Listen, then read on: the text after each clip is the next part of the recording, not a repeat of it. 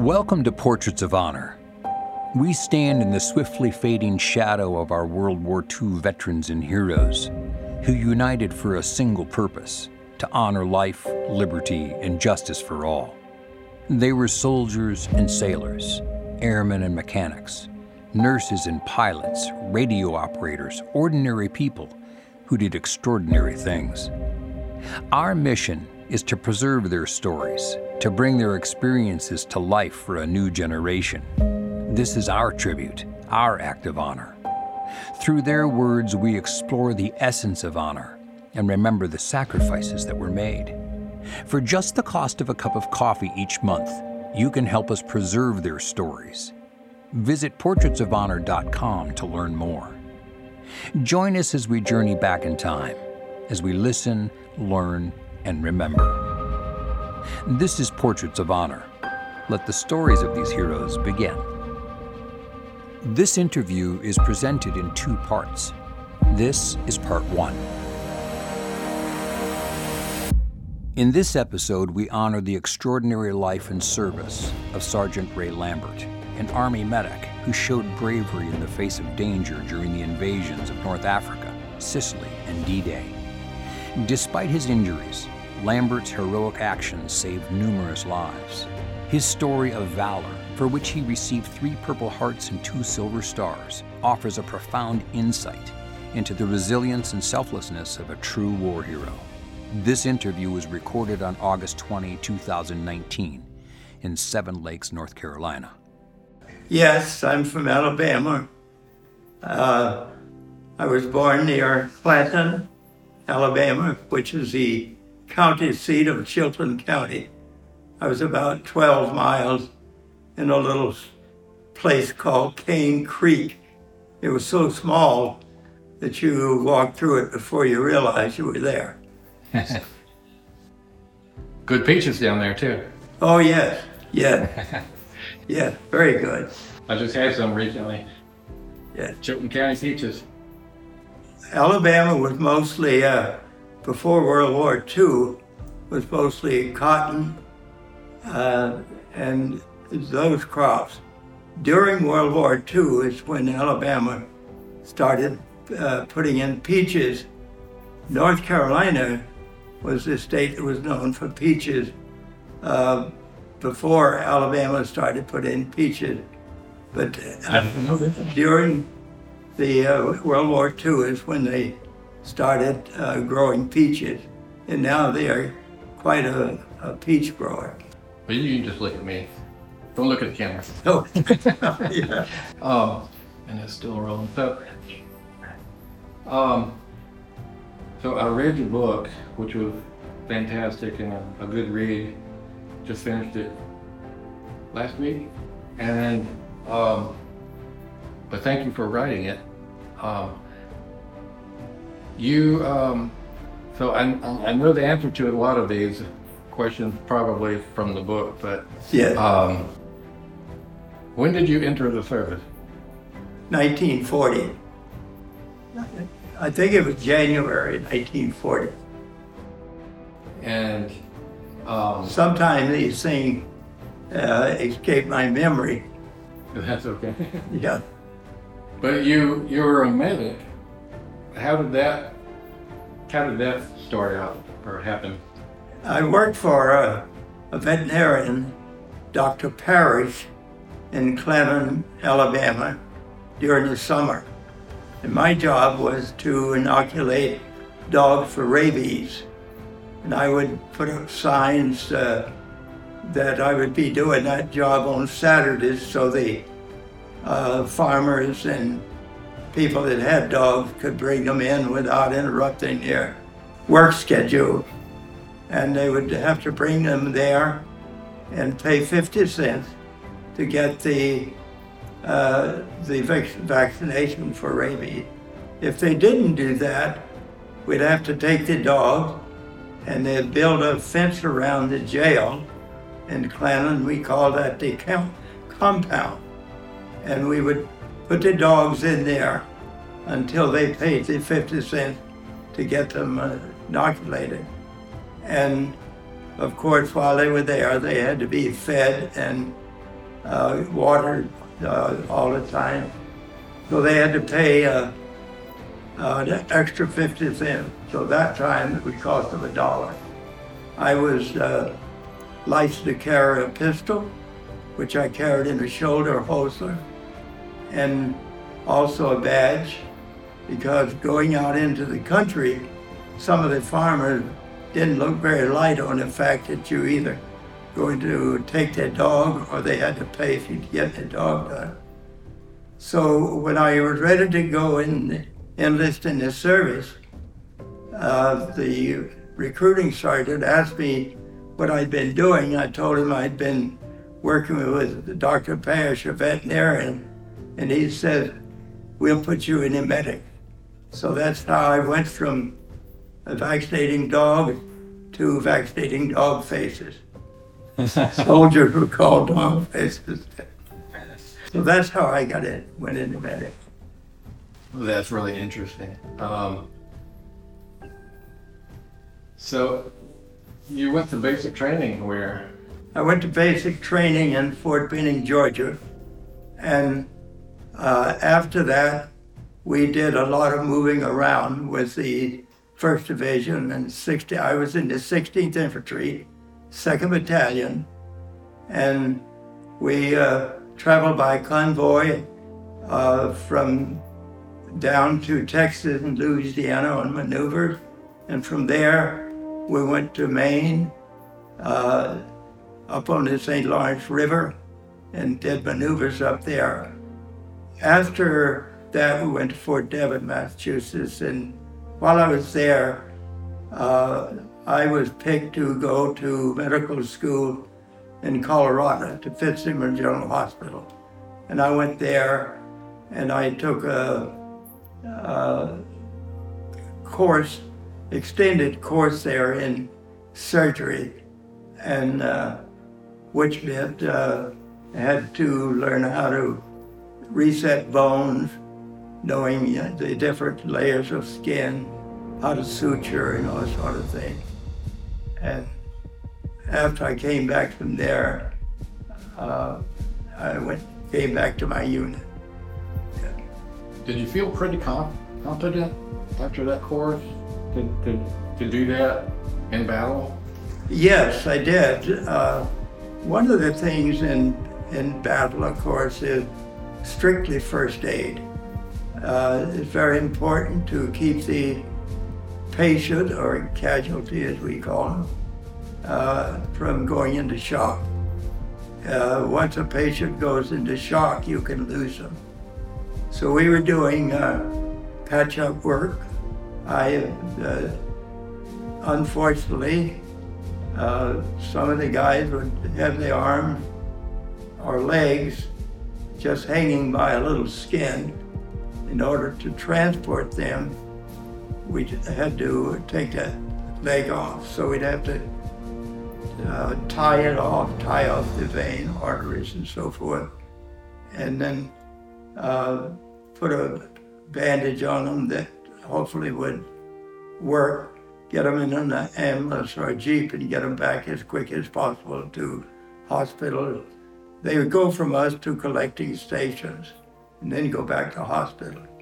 So we saved many, many guys like that. Other wounds could be machine gun bullets wounds that would go, sometimes go right through the body. And you'd have to penetrate around that sometime with a scaffold to try to tie off there. Bayonet wounds were, stomach wounds are very difficult to handle. But you had to, if a guy was cut across his stomach, you had to repack that. You had to put in packing to hold his stomach in and bandage that. And you give them some morphine or something, give them a shot, get them back. Other wounds on the front line were, of course, bayonet cuts, fragmentation wounds, which are more difficult than bullets. They get tears more. And So we were doing strictly first aid, and my job was trying to, I had to do, where we did have to do surgery and patch up something, we'd do that, but very little stitching on the front line, because you would want to, some wounds, you would want to stitch while they were fresh, if you want to call it fresh, while they were fresh, because once they start healing together, it's too late sometimes to stitch properly. But we were strictly first aid. We were in machine gun distance of the front line, and had the aid station hit by 88 millimeters or artillery a number of times. Some of our guys, the aid station guys, were killed from that. How many medics were assigned to you or with you? We had depended a lot on the battle, the type of battle. I had 27 and I had 2 doctors. The doctors were doctors at that time brought in. Some were not military, and so it was up to each battalion sergeant. We had the 1st, 2nd, 3rd battalions in the regiment, and each battalion, the men were headed up by a staff sergeant, and that was my job, and we were to take care of the men, assign them into different jobs, and make sure supplies were there, just overseeing all that sort of thing, because the doctors were busy with their jobs too, doing their jobs at the aid station. So we had, I had to assign men to each company as company aid men. Those men lived with the infantry company, and so that they'd get to know the members of that company. And then we had the litter bearer, the guys assigned as litter bearer. And then also we rotated the men in the aid station. They would be working day and night. We had an oil lamp that we used then, and we had 2 medical chests set up with a stretcher across those. That was our operating table. Mm-hmm. And we had our sterilization. We sterilized with alcohol. We have an alcohol tray, and once you use the instrument, hand those to a guy, and he'd clean them up because he couldn't put them in the alcohol tray. And we used them over and over again. Had a guy that sharpened the needles that we used, and we used syringes over and over again at that time. And so it was really, when I think back to how we able to do that, and sometime we'd have as many as 80 guys that were wounded in 1 hour. Trying to take care of those guys and get them sent back was quite a job. Yeah, thinking back on it, you wonder how you did it. Yeah. You did what you were trained to do. That's what we were trained to do, and we were good at it. We saved many lives. So you started, well, you first went to North Africa? Our first invasion was North Africa at Oran. Actually, Arzu, right up, very near Oran. We made the landing at Arzu in North Africa. And how long was the fighting going on there before you went elsewhere? Probably the better part of a year, as I remember. It's funny because sometimes my mind is clicks on everything on a date. But lately, I've been involved in so many things that are going on about D-Day that it just... kind of runs together. Yeah, but I was probably about a year in Africa. And then you went to Sicily? Sicily, yeah. We invaded Sicily at Gilead, and that was much harder, I guess the word to use, than Africa. We were faced by 28 German Panzer tanks that shaped like a horseshoe around the beach. And we were coming in the beach, and they were sitting about half a mile in front of us, and we could see them. And we could, of course, hear the firing coming in at us. And we had not, at that time, had any anti-tank guns off, unloaded. And the soldiers, the infantry, were fighting the tanks with their rifles and what we call sticky bow. Mm-hmm. They had dynamite patches. They could stick it on the side of a tank and blow it. They were even crawling up on the tank, who was firing machine guns at them, get up there and trying to pry open the hatch and drop hand grenades in there. And I never saw guys fight so hard and so just brave stuff that they were doing, fighting those tanks. The battleships knocked out several of the tanks, and the tanks turned and moved back.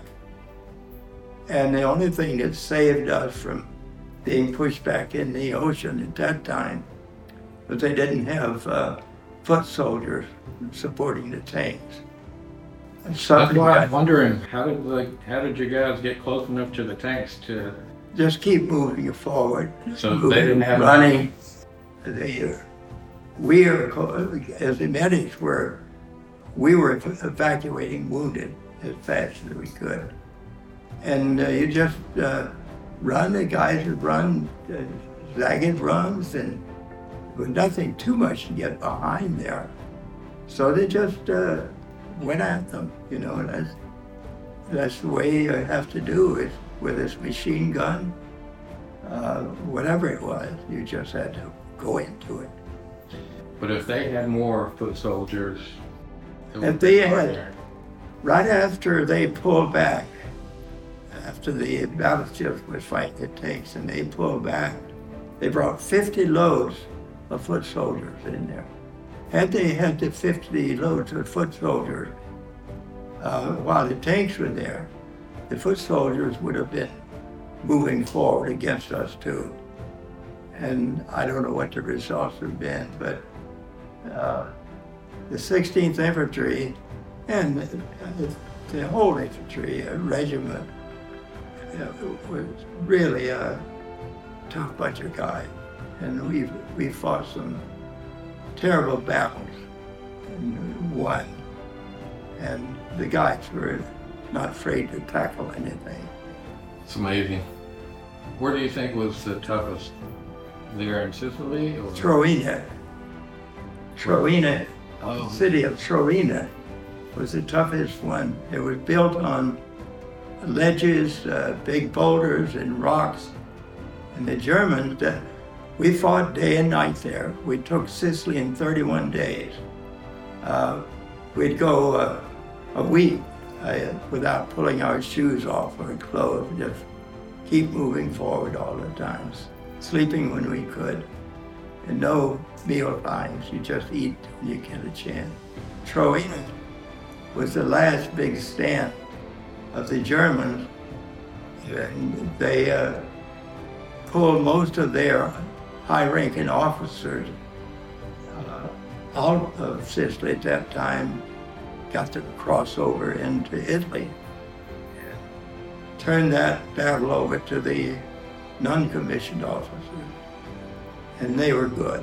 They put up a battle there. They used their men well, and we lost a lot of men there. There was hand-to-hand fighting, and it was that was the fierce battle, I guess, one of the worst.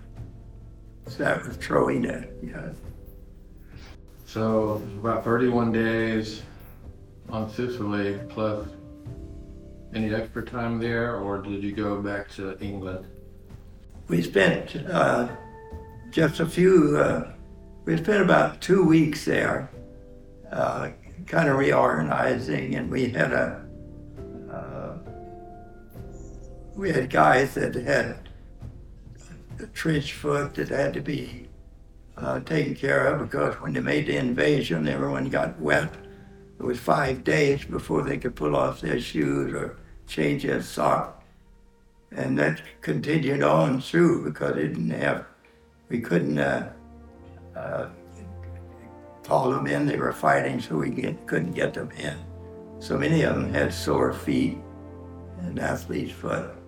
So we didn't have really anything like they have today to treat athlete foot. So Dr. Morshan and I were trying to figure some way that we could cure their feet. We knew we needed a drying agent, and we knew we needed something to kind of help the pain.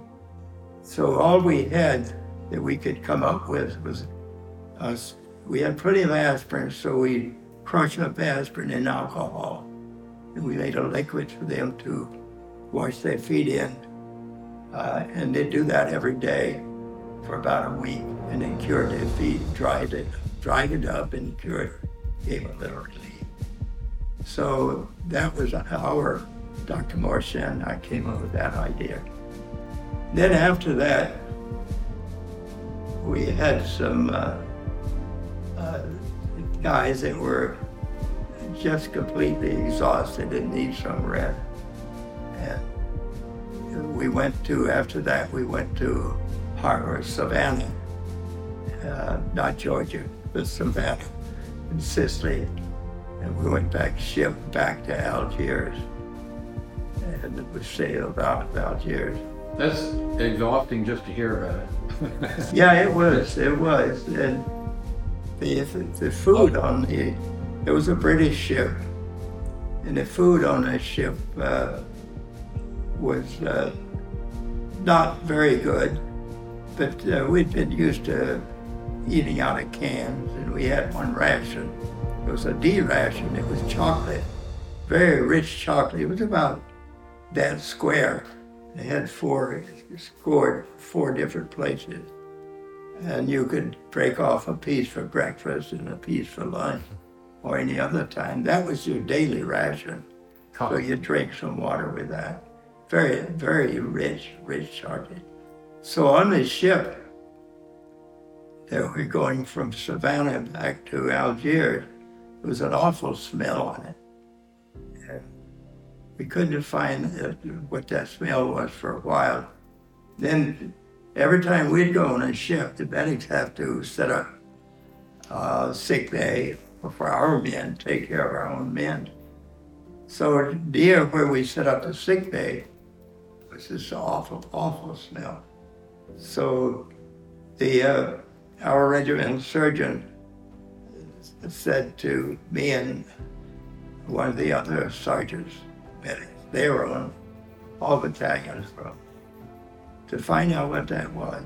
So we kept looking around. We went down right outside the boiler room, the engine room on there. There was a space probably about a little larger than this room. And that smell was awful there. We looked in, and what they'd been feeding the troops on there was rabbit. And they had brought live rabbits on that in crates. And when they killed them, they would skin them and hang the skins up in that area. And once they dry, then when they get back to England, they'd take the skins out and I guess sell them. I don't know what they did. But that's what this smell was. And then it almost turned everyone against their meals from there after that. But of course, in World War II, rabbit was about the only thing you could get in England other than fish. The rations were so strict there going to the military. Children got about an ounce of meat a week.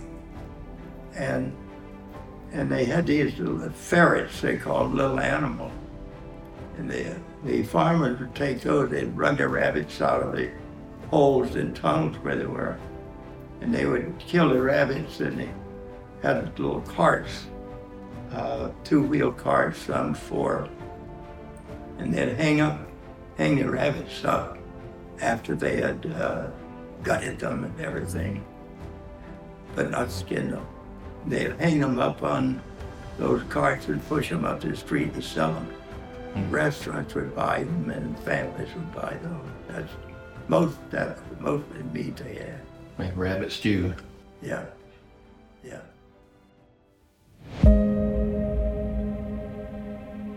This podcast is a charitable supported public service. To learn more about the veteran featured on this podcast, please go to portraitsofhonor.com. There you'll find more stories, portraits, and ways to be part of this act of honor. Every day, a few hundred World War II veterans pass away, and soon they'll all be gone.